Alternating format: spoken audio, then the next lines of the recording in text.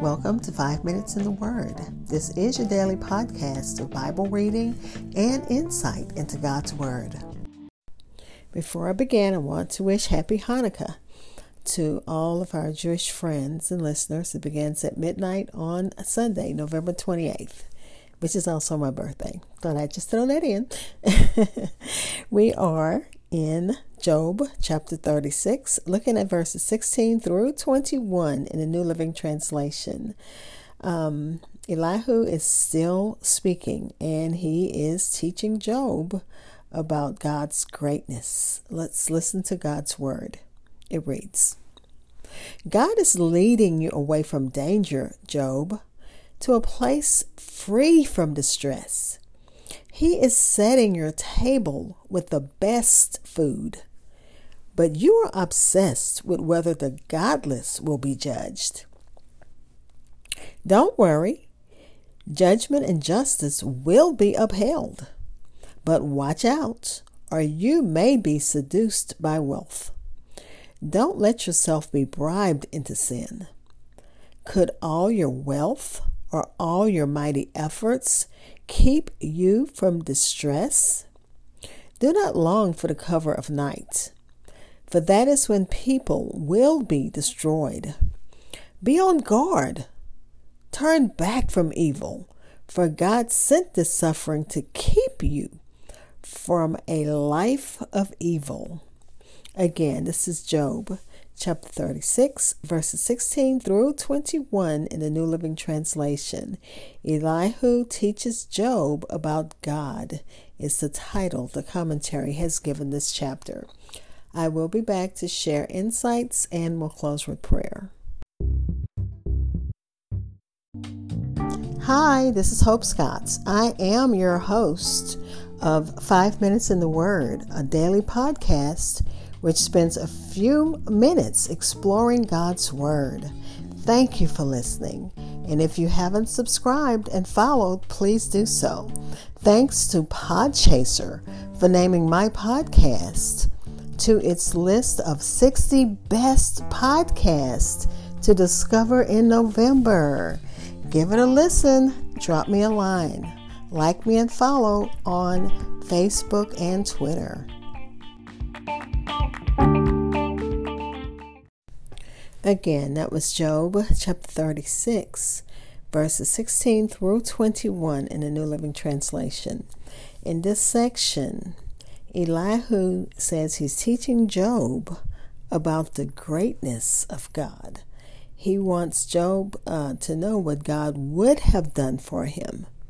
Let's listen to mostly Matthew Henry. I just think I'm just reading what he has to say about verses 15 and 16. And it was, so profound till, I have to share it. But let's listen. Elihu applies his understanding of God's discipline to Job. God has taken Job from a place of security and prosperity into judgment. But remember, this is Elihu's thinking. God hasn't taken Job from a place of security and prosperity into judgment. He is working with Job because, remember, he allowed Satan to touch him. Remember, Satan said, you have such a strong fence around him that I can't touch him. And I thank God for that fence, that he keep that hedge that he keeps around us. Even though Job thought the hedge was, to his detriment, the hedge was actually for his protection. God protected him, even though Job could not see it. Neither could his friends. They all thought, Job, you are a sinner and a hypocrite. That's why all of this stuff has happened to you. But let's listen to what Matthew Henry has to say about verses 15, which was yesterday's reading, and today, verse 16.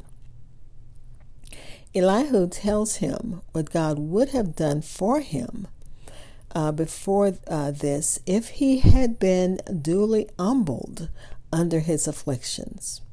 We all know how ready God is to deliver the poor in his affliction. He always was so. The poor in spirit, those that are broken and contrite heart, he looks upon with tenderness, and when they are in affliction, is ready to help them. But we know that God looks at all of us, whether we are poor in spirit, whether we're broken and or have a contrite heart.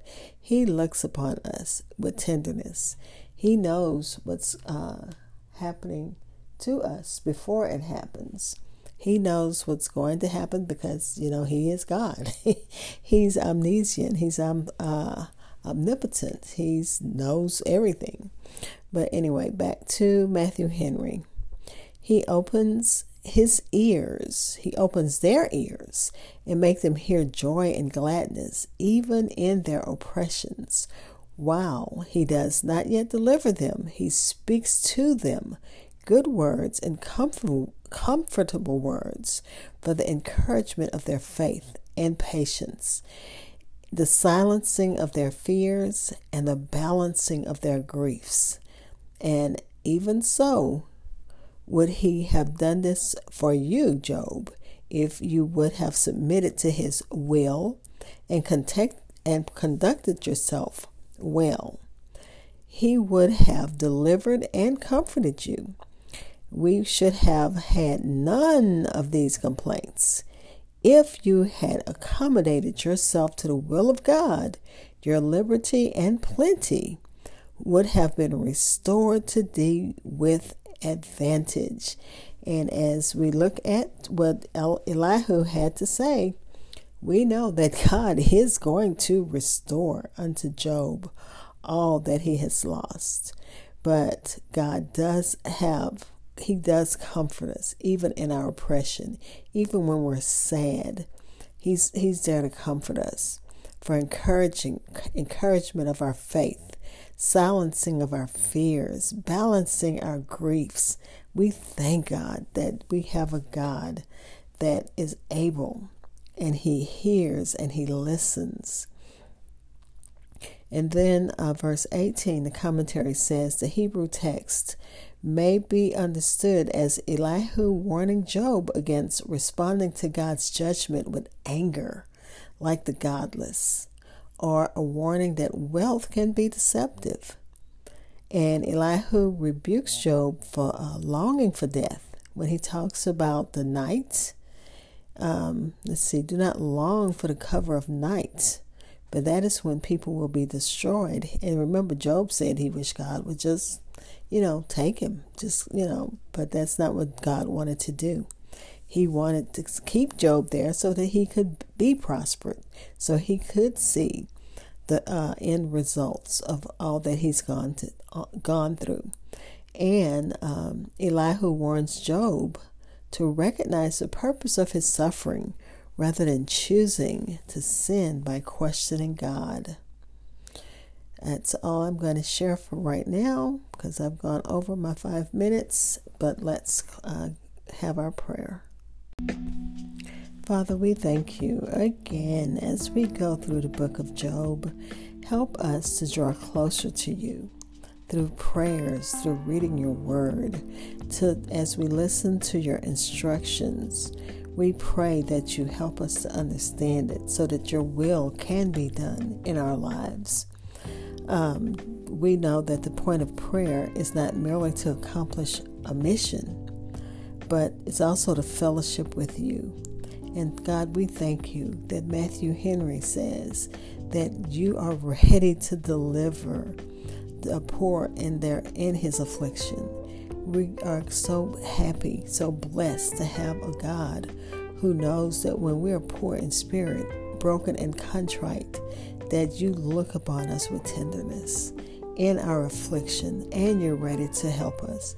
God, we thank you. We have a God who opened your ears to us so that you can hear, and so that you can place gladness and joy in our hearts, even in our oppression. We can look to you because we know that you are there. You do hear and you do comfort. And we thank you, God, for those that you place in our lives that gives us comfort, that helps to silence our fears and balance our griefs. We thank you for that.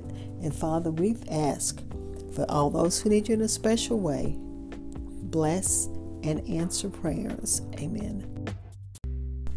Thank you for spending time in God's Word with me. Be blessed.